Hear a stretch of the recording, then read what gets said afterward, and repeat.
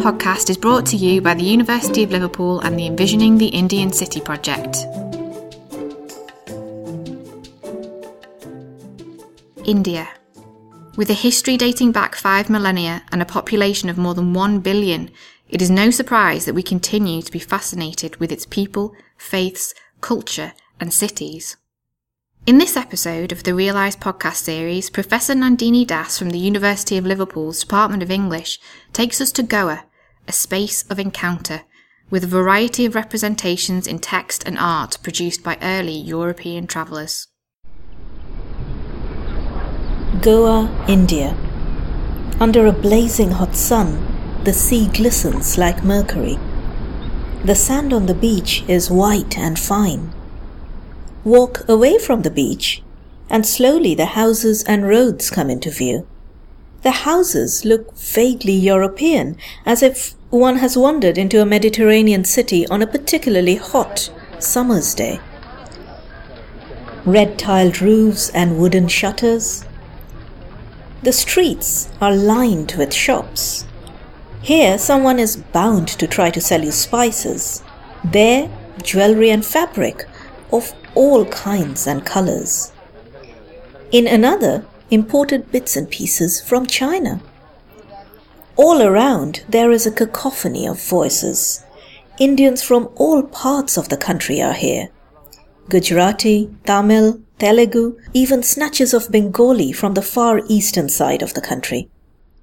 And there's the foreign crowd, of course, Middle Eastern businessmen, European travellers either running in search of fortune or running away from whatever they want to escape back home, the glimpses of African faces in the crowd, even the occasional Japanese traveller, scrupulously taking everything in.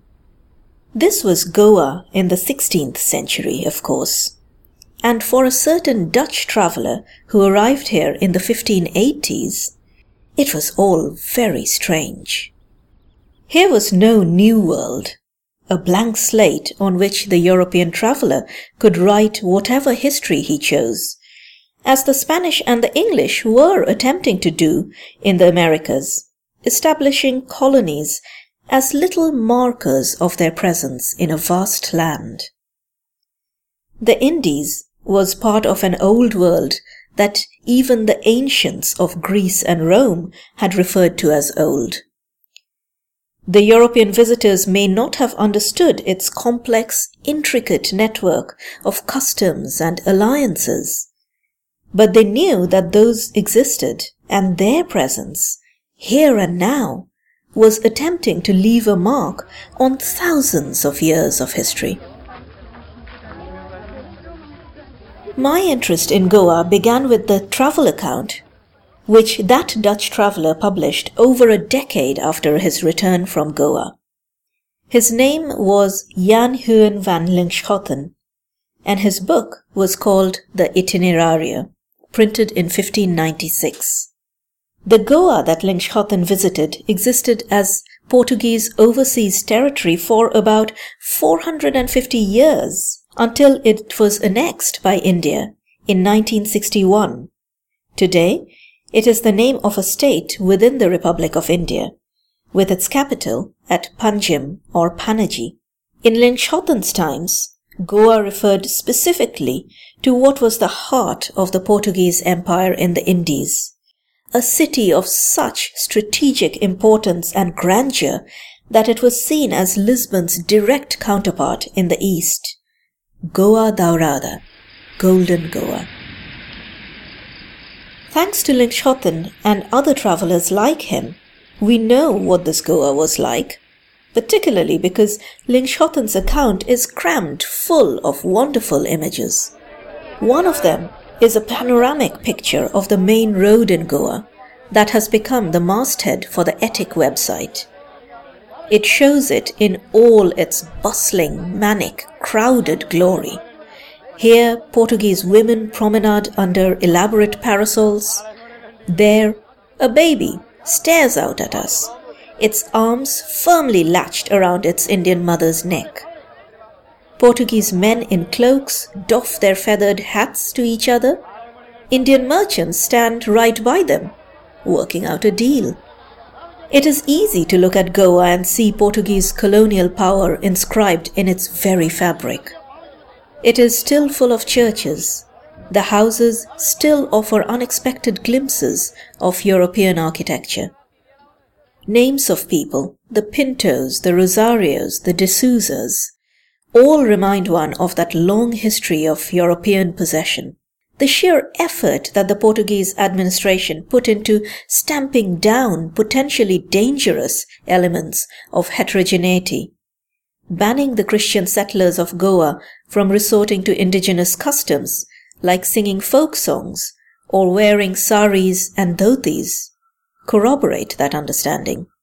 Yet one of the tasks of the ETIC project has been to uncover and understand how that history is not simply one of conflict. Goa has always been a crucible where Europe and India has encountered and negotiated with each other. That encounter has been fraught with tension and misunderstanding, but both parties were affected in the process. When the Portuguese arrived, one of the first steps that they took was to create a new social base in Goa. And to do that, they gave permission to many Portuguese soldiers to leave the army, marry Indian women, and settle down in the city. In Linschotten's travel account, there are glimpses of the little changes that slowly occurred as a result. Their style of cooking changed, incorporating Indian elements, spices, rice, the habit of offering multiple small dishes. Many of them drank their wine like the Indians drank water, holding the cup high and not touching it with their lips. Most strikingly, they bathed, often twice a day, and certainly before changing clothes, a habit that was still fairly unusual in Europe. Recurrent attacks of malaria and cholera meant that the Portuguese finally had to abandon the city of Goa in the 17th century and move their capital further up north. This new city is today's Panaji or Panjim.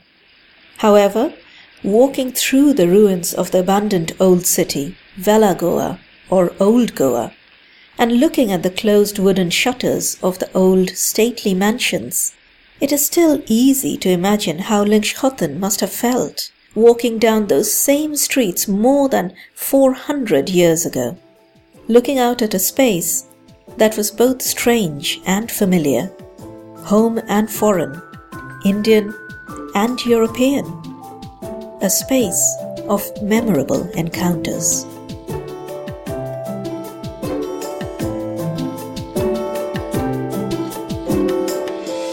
In the next podcast, we travel to Chandigarh, India's first planned city post-independence.